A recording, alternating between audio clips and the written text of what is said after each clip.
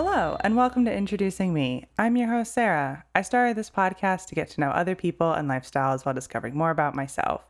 Each episode, I'll give a new guest a chance to discuss their background, culture, interests, or whatever they want to talk about to help increase all of our own worldviews. Today, I would like to introduce you to Jeff Lee. He is a global traveler, ultra marathon runner. He's worked in state and federal government, lots of great things, and recently, in the past year plus, he's become a great activist for the anti-Asian hate movement. So he's got some good stories, some unfortunate stories to share as well. But I'm really grateful for him being here today. So Jeff, why don't you go ahead and tell us a little bit about yourself? Thanks so much for having me, Sarah. It's a pleasure to be here. About me, right? I would love to tell you that I love nice walks on the beach and enjoy the color yellow. But, usually when I talk about myself, I usually start with where I'm from and my family. And, my family were boat people from Vietnam. They landed in California. I was born not too long after in 81, 82. And I grew up as a little boy dreaming of two things. One, trying to be an astronaut. Realized that would never happen since I have flat feet and terrible vision. And two, wanting to be Asian president. When I was 10 years old, I remember seeing a presidential debate and I was so excited and thought, oh my goodness gracious, I should go into politics. Let's see what happens. And the first lesson in my life was, my mother telling me, the Americans, which is funny since we're American, but the Americans, they're never going to think you're American in that way. So it might be really hard for you. This is, remember, you're a 10-year-old kid here, right? I say, no, what are you talking about, right? And so I say, no, I'm really committed. I want to go into the service, see how that goes. And, unfortunately, one of the biggest challenges, I want to share it sort of first out the bat, because I think it will highlight some of the challenges and interests I've had in my life. But, I decided I was going to run for fifth grade class president. And, it's 35 kids. I figure I'd get 18 votes, right? And I was canvassing for votes. And one of the boys was like, Jeff, people aren't going to vote for you because, people here think you eat dog. I was like, what? I have a pet dog. Why would I eat a dog? It was just so crazy to hear. I've never heard that before. And after lunch, after playing basketball with my buddies, came back and at my desk, there was a picture of a drawing of me eating a dog. And I was just crushed. I've never felt that before, but it's amazing what you learn. And it teaches you a really interesting thing about right and wrong, but also the case later on in life. And you think, wait, that doesn't just happen. People learn that, right? And even though my goal to be an astronaut didn't work out, even though I didn't get to be Asian president, I was pretty committed to a world of adventure and exploration. And so I would break my interest in life into three professional categories, and we can talk about ultra running after. But, the first was, I realized it wasn't really space that I was interested in. I was interested in learning something new about something or someone. I was sort of a natural people watcher. I'd admit I'm pretty shy. I know it doesn't always come off, but I'm naturally pretty shy. So I definitely prefer to observe from afar. But I realized if you want to see the world, you have to actually just go. And so I was blessed to have had opportunities at the State Department. I was lucky to have been a speechwriter overseas in Europe and in New York. I had a tough assignment later on to work in Afghanistan for over 2 years, serving international forces, but also supporting human rights work later at a nonprofit. And that work was fascinating for my parents because they had spent their entire life trying to escape poverty and hardship. And they were like, why are you going to these places? We came here so you don't have to deal with that. But I was naturally pretty stubborn. And then the second chapter of life was sort of this interest in politics, right? Like I mentioned. And my first real political job was working for President Carter at the Carter Center in Atlanta. That was a compromise with my parents because my parents, after landing in California years later, moved to southern Georgia, where they still run a free range organic chicken farm. And my mother, totally Asian mom, guilted me that I never spent time with them, which was true because, family is always better from afar in my view. And they made me a deal that if I could find something for a few months, I should, and then we'll see if it works out. And I ended up working for President Carter, as a speechwriter and a researcher for him. And then before that, following on working for 2 members of Congress as a national security advisor, working on democracy work overseas, and then got like a really interesting break. Ended up going back to my home state of California to serve Governor Jerry Brown of California, leading cabinet issues, which, as my mother mentioned to me after I told her I was going to work on cabinet issues, she said, "You're not a carpenter. Like, what do you know about drawers?" And, you got to understand, my parents are, they're rice farmers before their farm was taken away, and now they're chicken farmers. And so, that the experience of working for a political principal and a public servant, just, it's a very different world, right? That their son, could be advising a governor for the largest state in the union, right? 40 million people in California, the 5th largest economy in the world. You know it for Napa, you know it for Hollywood, you know it for, the really cool skiing and snowboarding or surfing. It also has one of the most interesting sort of ecosystems. And I'm sure you've seen the news on climate issues and fires, all the not so good things, all the mass shootings, unfortunately, cybersecurity attacks, disaster response. I got to deal with all of that. Serving veterans, working with military installations, and also sort of advising on international affairs for him because, California, has these interesting trade relationships with China and Canada and Mexico and Japan. So whenever a head of state from these countries come to Washington, where I am now, they then go to California, which is just a fascinating thing. And then after working on these issues, as well as privacy and other sort of innovation technology issues for him, I went into the private sector. I went to work at a company called VMware, which at the time was Dell Technologies' cloud computing side. So working on politics and policies across 50 states in Canada. And then now I'm at a fintech startup called Rhino. And what Rhino is trying to do is provide options to renters, the 110 million renters in the US, and say, hey, instead of a security deposit, why don't you, have different upfront costs, and why don't you pay a premium of $20 instead of $2,000? And if you're able to pay your rent on time and you don't leave a giant hole in the wall, you can actually keep your money. And that's a very different concept than handing $2,000 to somebody, especially when there's a first month's rent, last month's rent, a pet fee, amenity fee, application fee. 40% of Americans have less than $450 of savings. And we have a massive eviction crisis coming. And, you can see up to about 3.6 million Americans in the next 4 or 5 months are going to face eviction. And we need more solutions. So housing policy is so complicated and hard. And I've loved that I get the chance to work on it. But golly, it keeps me up at night. When I think of millions of, think about all the Americans that rely on stable housing, right? Think about, veterans coming back from service. Think about, families that have had their economies affected by the disruption of COVID-19. But also think about, a young professional just starting their career, right? Think about a family that's had some hardship at home and, maybe the relationship hasn't worked out and someone needs to leave because it's a dangerous situation.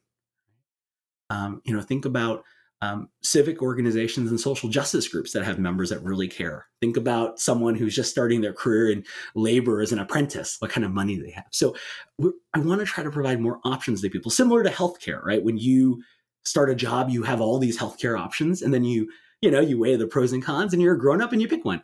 But in the security deposit space, you have 2 options. It's pay all of this stuff, or you don't, and you don't get to live there. And so that's why, for me, just looking at it, it's one part of the solution set, right? There's certainly so many things to do. How we improve affordable housing? How do we reform zoning? How do we ensure that you have, rights to counsel and, people are supported in the event that they are asked to be evicted, that they have representation? These things are important, right?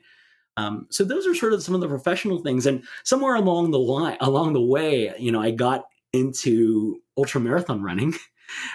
It wasn't always that because, actually almost 13 years ago, I wasn't running at all. In fact, I was, almost 300 pounds. And my friends used to joke that I only run for pizza and chicken wings, which was true. I would also say if the police were chasing me, I'd running too. But, I had this horrible month. I had this situation. I had a terrible breakup. I had, close family friend get into a car accident. My godfather passed away from cancer. And I really was in this place where I just was losing hope. And my godfather, before he died, he had two regrets. He said, one, he never asked out his high school sweetheart. And he said, Jeff, life's too short. So if you like someone, just ask them out, which, again, being shy, it's sort of an interesting prospect. And then the second piece was that he never ran a marathon under 4 hours. And I decided that when he passed, I was going to raise money for cancer. And I was going to secretly try to run a marathon under 4 hours, which is shocking because, again, the furthest I'd run is a block to the other side, again, to, hail the hot dog guy.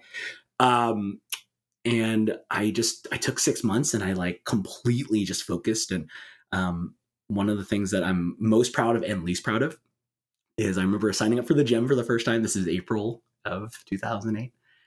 And I got in the, gym. I see someone next to, on the treadmill. I start talking to her, which I don't know etiquette. I didn't even know that's not okay. But I was talking to her. And I go start running. I'm just asking how she's doing. I'm trying to be friendly.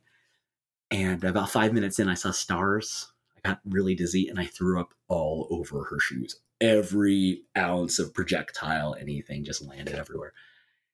And I was so embarrassed and just ashamed. And I was like, my life is really tough. I need to turn this around. And I remember the next day I went back, same place, same treadmill, same time. There were 7 treadmills. I went on the middle one. All the other ones are full. But when I got there, the 3 on my left and 3 on my left saw me, all the people running, and they stopped and they all left because they saw this guy, blow chunks earlier. And I ran for about 6 minutes and didn't throw up, and that was victory. And then it was 5K races and 10K races and half marathon races. And then, before I knew it, I was down 130 pounds, right? I was flying. I was running really well. I didn't tell anybody I was really doing this. I just sent this cryptic email about I was raising money for cancer. You should give money. I ended up raising about $25,000. And I flew my mother up. And my mom, when you're the fat kid your whole life, your mom kind of treats you a certain way. I remember going to pick her up at the airport, and she shows up and she keeps walking right by me and walking by me. And she's like, she calls me. She's like, where are you? I was like, I'm in front of you. And she comes up because I looked a little different by that point. And she looks at me and she says, I know you're my son, but you don't look like him. But it's good to know you're still the same inside. And that was such I don't know, that was the first time where I really felt like I could conquer something. I had seen the world, but it was at a cost. I obviously wasn't taking care of myself. I could go into these crazy work situations, but I obviously wasn't taking care of myself. I was obviously blessed to have these amazing friends, but I wasn't investing in myself, right? I was giving away too much. And I ended up running that marathon in less than 4 hours. And then a year later, qualified for the Boston Marathon. And then, went to Afghanistan, came back, ran the Boston Marathon. And then something happened. And at mile 3 of the race, I tear my meniscus. And it's sharp pain. And I go to the tent. This is Boston, right? This is the race of races. And the doctors, the doctor folks were like, hey, listen, you clearly have a knee issue. You can still run on it, though, but it's going to be really uncomfortable. And I was like, okay. And I remember running the 23 miles on a bad knee, basically. Finished. Didn't run the time I wanted, as you can imagine. Had surgery, was out a year, and I sort of lost the speed I got. So then I was like, well, maybe if I can't run faster, I should run farther. And so that's when I got interested in the 50 mile and then the 100K, and then was able to run 400-mile races, in the Georgia woods and the Arizona desert and the Wisconsin woods. And I realized that, if you really put your heart and soul into things, anything really was possible. But you really did need the right support network. And that was one of the lessons I learned in my life. And so what I would do, this was my superpowers here, was that before every race, I would write a name with a number.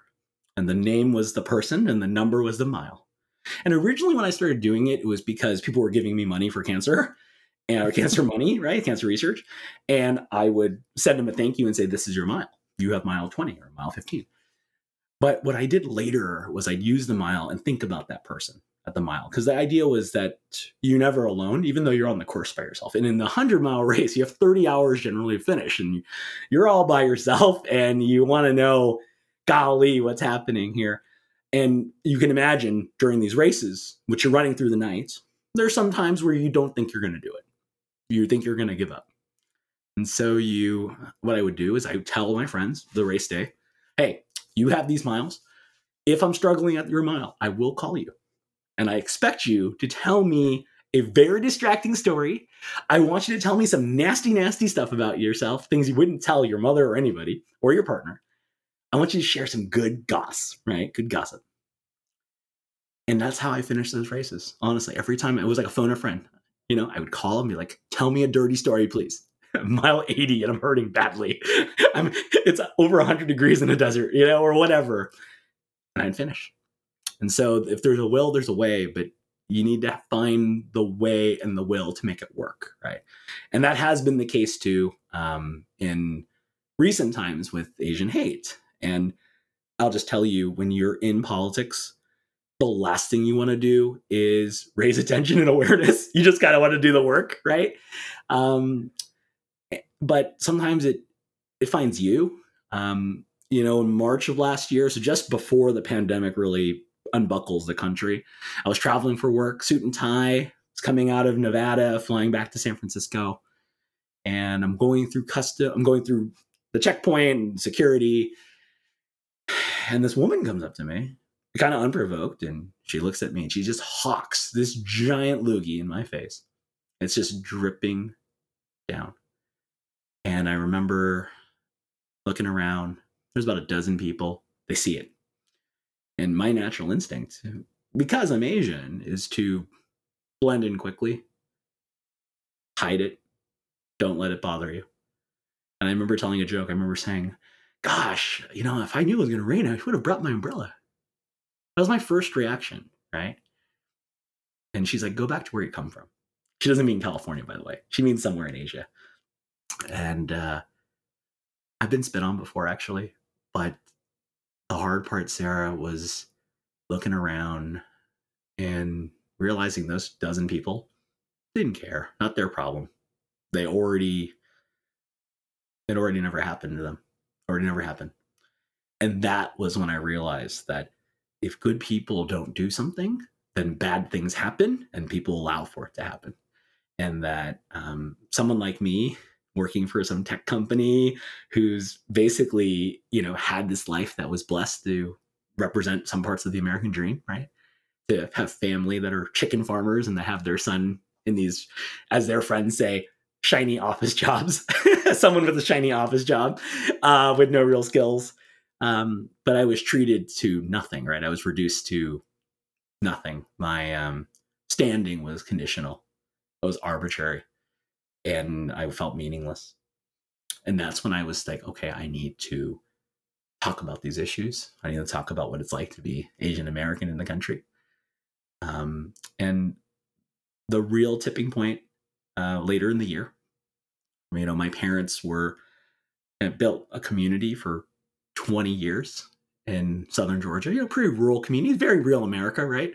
There's a couple stoplights, there's a couple churches, there's a lot of gun stores, right? It's sort of what you picture, but like the kindest people and like very thoughtful and salt of the earth. And, there were people that spent time with my parents and did business with my parents and really got to know them. And I don't know if you recall, but a couple weeks after I got spit on, there were 3 epicenters for the virus. One was in Italy, one was in New York City, and one was in southern Georgia. 5 counties down there got completely slammed as a result of the virus breaking out at a funeral. And that was about 20 minutes down the road from my parents. And so it became pretty clear as time went on that their friends down there weren't really wanting to spend time with them. And later, eventually, one of them was like, you're the reason why the virus is here. We can't spend time with you. And, when you talk on the phone with your parents and they try to pretend like something doesn't bother them, it's like really interesting. But like to hear that sort of trembling, because even though they told me, right, when I was 10 years old that I wasn't going to be American, I think they secretly were hoping they could be too, right? Like that they were wrong. They were hoping they'd be wrong. And you could hear the fact that they realized that they were right. And that was, no matter what they did, they were never going to be accepted. That was really hard. And that's when I decided to write my first piece, which is why I'm so glad we're talking now. I ended up writing this piece in the local paper about, the contributions of immigrants during COVID-19, right? So there are three areas. One is the importance of small business. So many immigrants contribute to small business, right? Two, rural hospitals. Many parts of real America, as I like to say, many of the doctors, pediatricians, nurses are immigrants, especially in underserved areas where like my parents are from. And three, the people who were involved in the research and development of the vaccines that we benefit from came from immigrants. So there's a pretty clear nexus here between immigrants and making a difference. So I write this little piece. I never written anything for public consumption my entire life, not one thing. Again, my goal when you're in government and politics is to hide from the press. Here I am trying to write a thing. So I write this opinion piece in like the local paper, the Albany Herald. And two things happened. Number one is, even though it was a publication that had a circulation of 30,000, it was read by about 100,000 people. That's probably not normal for a local paper in Southern Georgia. And two, the neighbors read it. The community read it. Their friends read it. And they apologized to my parents. And that was when I realized that what you say does matter, and it has a power to it, especially if you speak with evidence and passion and a dedication for others, right? So that's me. So that's my introducing me to you. So I'm sorry I talked so long, but I just thought it was important to highlight the things that mattered to me and the things that make me me today. Yeah. And when we were talking a little bit beforehand and we were connecting, it was like there are so many things you can talk about. And I think all of those stories are so important, really, in, talking about who you are. So I definitely want to ask a lot of questions about the different things. But I'm going to start with the unconventional and ask about the ultra marathon running. Yeah. Because when I had Googled it beforehand, like, what does this actually mean? And it was literally just anything over a marathon. And then you start spitting out these long milestones. Are these races like super, super popular? And are you doing them very often? Yeah. So the popularity of ultramarathons has grown dramatically, largely because of a growing group of people that are in a midlife crisis, I'd say, if I were to be honest. Also, largely because people are also wondering the same thing that I was, Sarah. Can you run further? Mm-hmm. Because at some point you realize you can't run faster. Like, there's just a moment when you realize like you've topped out. So then the question is more, how far can you go? And then it's no longer about talent. Like, the cool part of ultra running is it's no longer about talent. You can line up 10 people with 10 different resumes, with 10 different life experiences and 10 different body types. You would have no idea who's going to finish in front of somebody else in the race. Because the one thing, the universal equalizer in these longer distances, is everyone feels crummy at some point. And the question is, will you bounce back from the darkness, right? Can you get out of the pain cave? Can you find a will? Can you find really what matters to you? Because the farther you go, it strips you down and down and down. I remember when I was up on the phone with my friends in these races, I was crying every time. There's nothing you can do because you're so stripped down to like your core. There's no filter. There's no concern about judgment. You're just you. And I love that part about it. As somebody who is sort of, I felt like I had a life that was a little more Cinderella, than anything, that there were so many instances where I realized that maybe I was crashing the ball, that people didn't think I deserved to be there. And gosh, like, that was such a powerful thing to be part of a community that loved embracing the adventure of what's possible. So much so that they don't even know what's possible. That's incredible. So the popularity has gone up significantly. The race I'd reference to the audience here, the most famous ultramarathon, is the Western States 100-mile race. It's the oldest ultramarathon in the U.S. It starts from Squaw Valley, Northern California, which is where the Olympic Games were, the Winter Games up there in the Tahoe area. And it finishes in this town and just north of Sacramento, called Auburn. And it's 100 miles, and it is through these canyons and trails, and it just has this historic wonder. And the best part about that race, Sarah, is the last mile is like heading toward the high school, and you finish on this track at the high school, and everyone's there watching. And I swear, if you ever want to Google something to like give yourself inspiration in the world, don't look at who wins the race. Look at the last runner. That is the best. They call it the golden hour, the last hour of the race. 29 hours going to 30. And you just see the look on their face when they realize they're going to finish. It says 29:56 or 29:58, 29:59 even. And everyone's just going crazy, including the winners of the race. They're there waiting because the winners of the race finished in like 14, 15 hours. Okay. I think about that. 14, 15 hours. And everyone's cheering the loser. The last place finisher is as revered, if not more, than the winner. That is almost double the time. It's such a supportive community. It really is. And there's a huge proliferation. And again, like, don't get me wrong, like marathon running and road running is very popular, of course, in the US. Understandably so. The New York City Marathon, there's nothing like it. Nothing like New York City Marathon. Boston Marathon, nothing like Boston Marathon. Chicago Marathon, pretty magical. But I'll tell you, when you're running these longer races with like 300 people or 200 people, there's a camaraderie it feels like you're the world. Yeah. Yeah, that's truly fascinating and something I would probably never do, but that's okay. Well, Sarah, I would tell you, you only live once unless you're Buddhist or Hindu. And you got to remember, I was at 290 pound person. I didn't think I was doing that either, right? If you told me, 10 years later, I want to finish 4 of them, I would have told you to, go get me a burger. That's what I would tell you, right? So you never know. You just never know. Like, I mean, I never thought I would be somebody speaking on Asian issues. I never thought I'd be someone that was going to travel to 85 countries. I never thought I was going to be somebody who would advise a governor of consequence, right?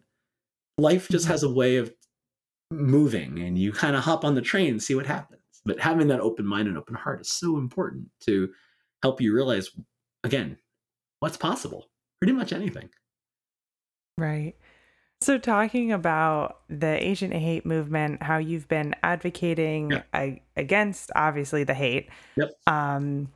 It was great to hear that your parents' neighbors actually like apologized after reading your opinion piece, and you've written more as well. So can you talk a little bit about what you've been sharing and what the impact has been?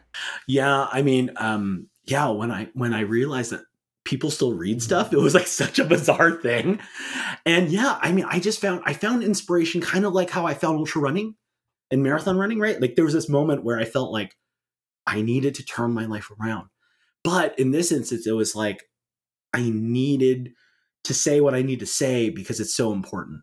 I hadn't felt that way in a very long time, to be honest.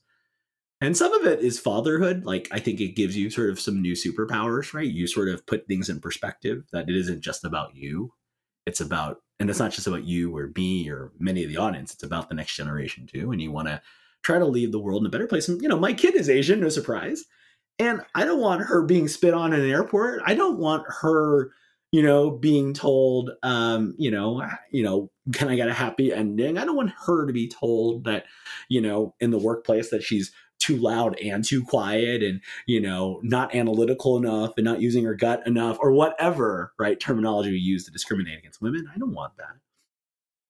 And, so much of the case was there's so much to talk about, especially, not just in Asian American Pacific Islander issues, but talking about how our country can be doing a better job supporting the most vulnerable, the most marginalized, the most historically disenfranchised, right? And I focused that on my works because I had worked on all these policy issues. So I was like, I should give concrete recommendations and, do it in places that might matter, like in Georgia, in Pennsylvania, and in California, and in Florida, which, those states, well, 3 of those 4 states are pretty politically interesting, right? Those are key battleground states, you being in Pennsylvania, there's an opportunity to like start that conversation. I always kind of thought we in public policy, we in politics need to go to where people are. And the politicians and policymakers in Washington do a great job of avoiding people. And we need to bring messages to people's backyards and their front yards and their local stores, just like when they were all reading that piece in my parents' hometown. right? Like they could access something that they connected with that was local and mattered to them from somebody that they had seen grow up over the years. You know, there's a sense of connection that was very important and very honest.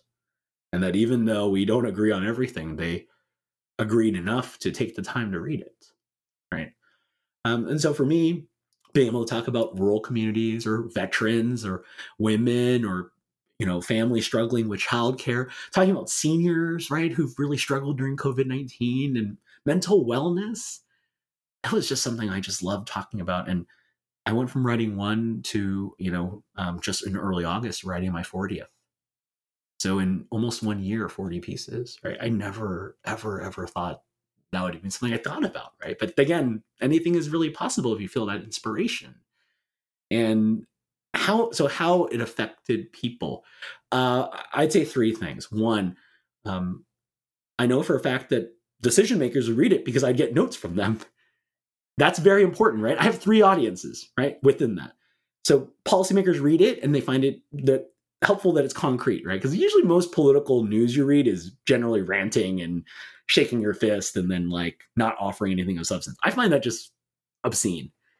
But I wanted to write something that was like honest and thoughtful and well researched generally. And I think you find that in my pieces. Most of the time I'm telling a story, but I'm giving very honest facts, things that you can't look away from, right? So that that second part of that audience, is other communities of color actually who don't really know where Asian Americans and Pacific Islanders fit in some ways, partly because of the model minority lie that we talk about, which is basically this premise that Asians are the best minorities, which we can talk about that a little more, but it's absolutely ridiculous. The third audience is really, yes, white people, but also like really Asians, because I do have Asian friends throughout all this that were convinced that they were white enough. They were just convinced of it, that they were just focused on three things. They were focused on their kids' school, paying the mortgage, and moving up the professional ladder. So number one, like big picture, it connected to a lot of different types of people. I know that because I get messages in good ways and I'd get hate mail. And I'm told that when you get hate mail, it's good. Some of the things I would never repeat to my mother, but they were, at least people who were reading, as I was told by others. The second thing of how sort of it mattered was it provided me an opportunity from a representation perspective. There were some papers I wrote in when I asked them privately, when was the last time another Asian had written for them? It had been months.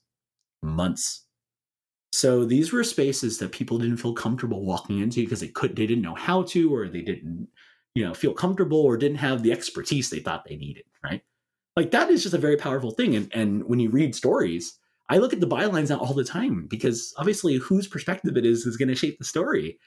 And as important, whose opinion it is going to be shaped on their life experience. And I remember watching a Meet the Press, one of these Sunday shows, and it was just after the horrible, tragic murders of women of Asian descent at these small businesses in Georgia and Atlanta. In March, multiple Asian women were murdered by this lone gunman, who had some sex, addiction, apparently, right? I mean, in my view, I view it as a hate crime. But I remember watching Meet the Press, Sarah, and they were having a segment on Asian hate, and there was not a single Asian person in that segment. It was all white people and one person of color. But you would think it'd be really interesting to have a conversation with, I don't know, an Asian American woman who was clearly targeted, clearly discriminated against, have it way worse than I ever will. And they weren't even thought about that. That's the second thing I'd say it was really notable. Third part, which I think is really important to highlight, was this. What I found was what I call the halo effect. And it was similar to my running, and this is why the parallel between my writing and running is really similar, is I found when I was running, other people would be running. People felt like they could do it too.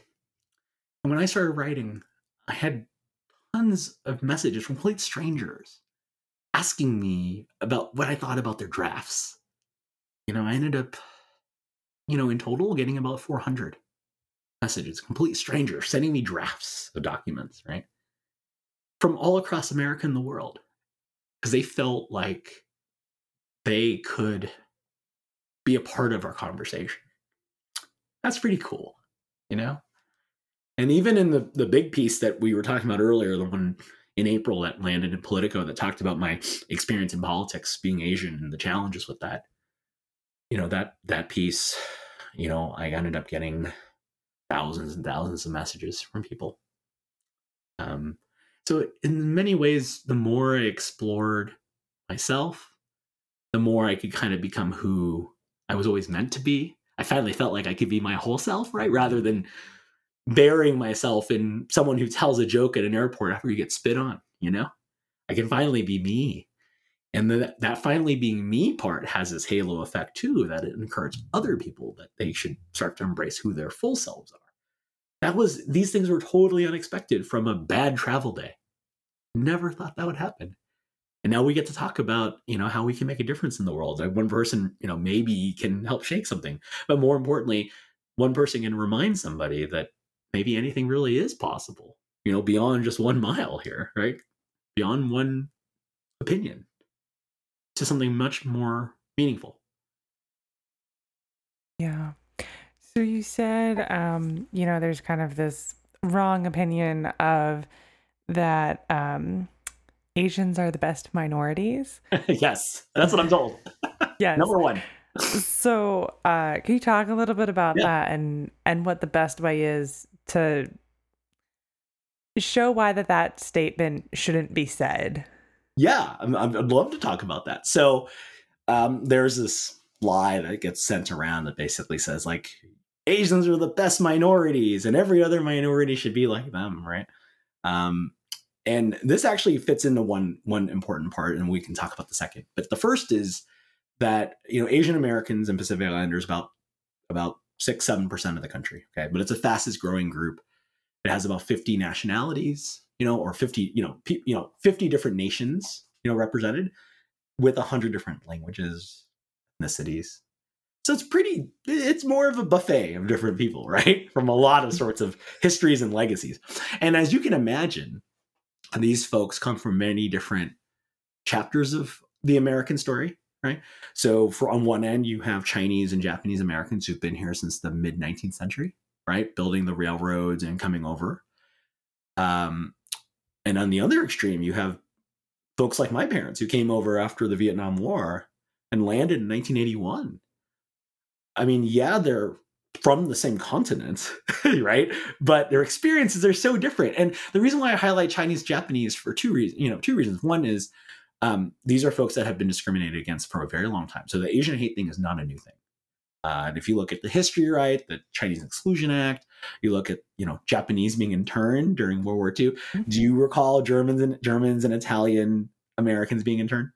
Because I don't, right? So it's pretty just very distinct. Like those acts of discrimination have been there. The second thing is that one aspect that Asians tend to have is this feeling like they're foreign, but they're not from here. And yes, technically not from there because everyone's from everywhere, right? But there are Chinese and Japanese Americans that have been in the United States longer than most European Americans. So like think about it, then the Irish came over after the famine, right? When was that? That was, right? I mean, that was well after 1850s. So it's a fascinating thing that they're not considered the other, right? Now, some aspects of European Americans were considered others then, of course. But when we look at this more Western history, we sort of say, no, they're one of us versus no, not these Asian folks, right? So framing that, it's important to highlight that you have groups with completely different legacies, histories, cultures, languages, experiences. And that's important, especially when you look at data. Problem is the data right now that we have in the US puts everybody together. And it's important to put everyone together for understanding sheer numbers. But it negates the story, which is there are some Asian Americans that, yes, have high graduation rates from college and have higher incomes and yes, have higher standards of living. But when you think of Samoan Americans or Nepalese Americans or Vietnamese Americans, they make well less than that, right? Let's say for many, like 60 cents to the dollar, for example, 54 cents to the dollar for some of these groups, versus some of the other groups. If you combine it, it's 85 cents to the dollar. But 60 cents and 54 cents is more representative to maybe other groups you describe as traditionally marginalized or having a history of, being discriminated against. But these groups also, if you look at the data group by group, have lower high school, college graduation rates, have lower healthcare access, who have more comorbidities, who have more experiences in the criminal justice system, and who have a lower life expectancy. And these numbers are on par or worse than other groups that you picture. So this notion that like one group is the best group is just silly when actually all of these peoples of color have been totally hosed. Second piece related. So why does that matter? Why does it matter that this lie is talked about? It's because the lie is also used as a wedge. And it's used to tell other groups that whatever they did, they weren't working hard enough, and you should blame this group, that you should look at this group. And it causes conflict, divide, and conquer. And the winner of that is the perpetuation of white supremacy. That's an issue. And if you look at America today, and if you looked at America last year, it's very clearly the case, especially after George Floyd's murder and countless others. And there's two roads you have. You can be anti-racist or the other thing. And Asian Americans and Pacific Islanders are having more attention put to them than they ever thought. My Black friends and I, we talk about these issues, and whenever a horrible thing happens in the community, they get bombarded from their white friends saying, "Oh my gosh, I'm so sorry, it's horrible," and it's exhausting for them. But when Asian stuff happens, people get messages, and we're just surprised. We're like, "You thought of us?" It's a very different mindset, but also it's an opportunity to educate, right? That hey, during this time, right, 80% of Asian Americans feel like they've been discriminated against. Right? Or that, they're the least represented in executive roles in companies or organizations, or they're the least likely to make partner at the law firm. This is at the same time when you're like, you're successful, you're a great busy bee working in tech. By the way, you don't have leadership skills. You don't have leadership presence. I've heard that a few times. And it's partly because there are many of us that don't look like central casting to what certain people think of. But we're quote unquote successful. So if we're so successful, why are there so few people at the top? Despite the fact that, let's say, there are higher numbers in the mid-level or the junior levels, right? I would say there's clearly what we call bamboo ceiling to that. That you're only as good or as worthy until certain people tell you you're not. Again, you go from being a professional who works in tech, traveling for a business meeting, to being spit on and not existing to fellow Americans, fellow peers, right? Just like that. Right. So what has your experience been like traveling to 85 different countries as an Asian American? Weird. I'd say sometimes weird. It's funny. Americans have a certain way of vibing, right? And I think most people from the host country who would meet me would think, okay, this person's from Asia. Until I start talking or until I start smiling, they're, no, you're clearly American. So they see the American traits, which naturally Americans are kind of optimists. They're naturally positive. They're naturally quite friendly.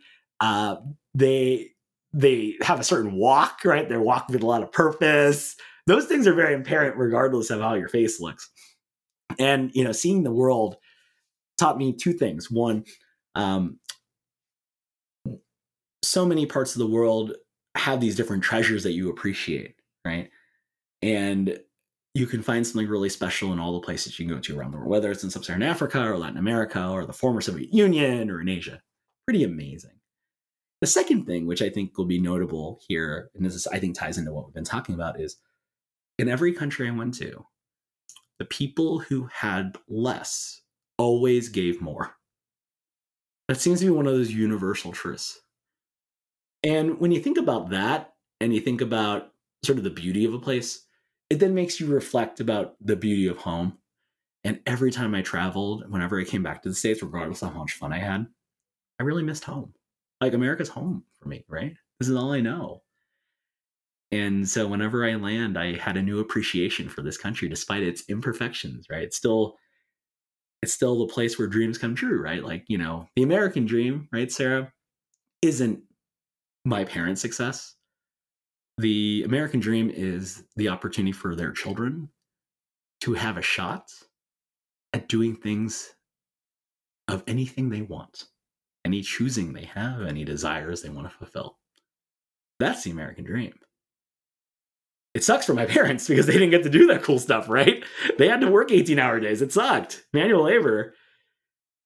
I'm so grateful because I get to see the world, and I got to know my boundaries and break those boundaries and limits. And I get to be able to talk about public policy issues with you, right? It's what a treasure. That's the American dream. And the opportunity to really invest in this country is so important, especially when it's not perfect, when it's far from perfect. It can still be a dream with a couple nightmares here and there, though. Yeah. So before we start to wrap things up, is there anything else that you would like to share with the audience that you haven't gotten a chance to mention? Yes. I get a lot of questions about what everyday folks should do about Asian hate, right? I'd say there's 3 things that every listener here should be doing. Number 1, learn the history. And I always tell everybody to watch the PBS special on Asian Americans. Excellent, excellent, excellent. Highly recommend for you. You'll learn a lot of things. I learned a ton. You can read an Asian American Pacific Islander author, Viet Thanh Nguyen, Kathy Park Hong, Charles Yu, Ocean Vuong. Great examples. Amazing work. If you want to hear like the Asian American story, it's pretty powerful. So learning the history is like pretty cool. The second thing is asking your friend about their life experience or their history. And it doesn't have to be someone who's Asian, but somebody who has a story that you've never heard. You'd be surprised what you learn. And there's so much more commonality in story than difference, I found. And that's like that reminds you that we're all human. Again, we're all from somewhere else, but somehow we're all here, right? And the third thing is, if you really want to make a difference in anti-racism, one of the most important things is you need to know what to do when you see something like that happen, right? When you see someone like me getting spit on at the airport, when you see senior women that are getting beaten up randomly on the street, right? And people are watching. I'm sure you saw videos of that. You need to be an active ally. Co-conspirator is a better word. But bystander trading is huge. And so Asian Americans Advancing Justice, Hollaback, another organization, do amazing things in the training space. Everyone should go through it. If you really want to be a real champion for these issues and for these communities that are under significant duress, right, at a time where they're not just worried about the virus, they're worried about being murdered, right? But when the virus is the second thing you're worried about, that's bad. That's what I would say, right? So there's a couple things you could do. Lastly, I'll say small businesses in this country have been hammered throughout this. And thankfully, the government stepped in to sort of try to provide some services, some loans, some, funding. But Asian American Pacific Islander businesses, when they were starting to reopen, got hit with significant vandalism. So if you can vote with your feet, go support a small business, right? Whether it's a restaurant or the laundromat or whatever, you'd be surprised how much that could make a huge difference. And that's something that, hey, you need to eat. You need to get your stuff washed. So you might as well go to a place that's being affected. Because again, as this country starts to open up when it can post-Delta, discrimination in these issues will continue to be here. So even if the virus is beaten, I don't think these issues against the community will be anytime soon.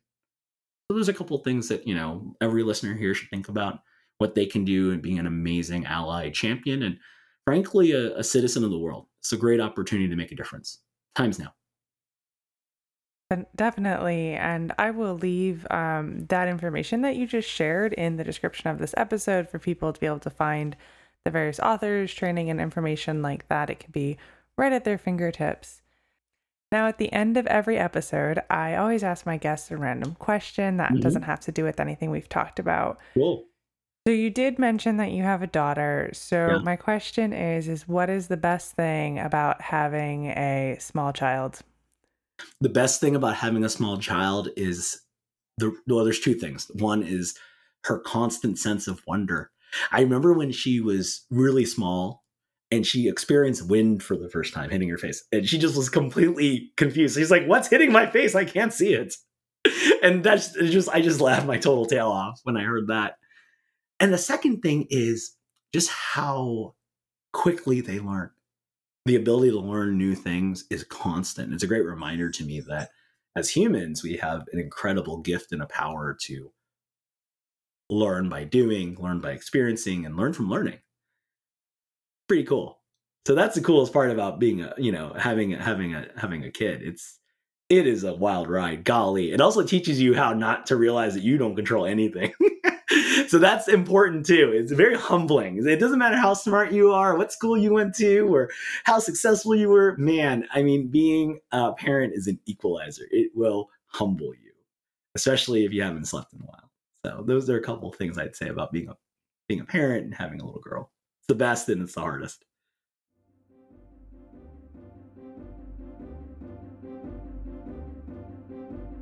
All right, that brings this episode to a close. As I mentioned, I'll be leaving those informational links in the description for what you can do to help be part of the anti-Asian hate movement. I will be also leaving Jeff's LinkedIn and Twitter handles in the description, along with a link tree, which brings you to a lot more websites and some of those articles that he has written and videos and lots of good information there. And of course, if you'd like to connect with the podcast here, our website is in the description, which includes the Instagram, Facebook, LinkedIn. And of course, if you'd like to support us, that information is there as well. And if you'd like to be a guest, I'd love to have you on this show. I always love hearing new stories. So the email is right there in the description as well. So just send me something about yourself. So thank you so much, Jeff, for spending time with me today, and to my listeners for taking the time out of your day to hear a new story. Until next time, bye. Bye, everyone.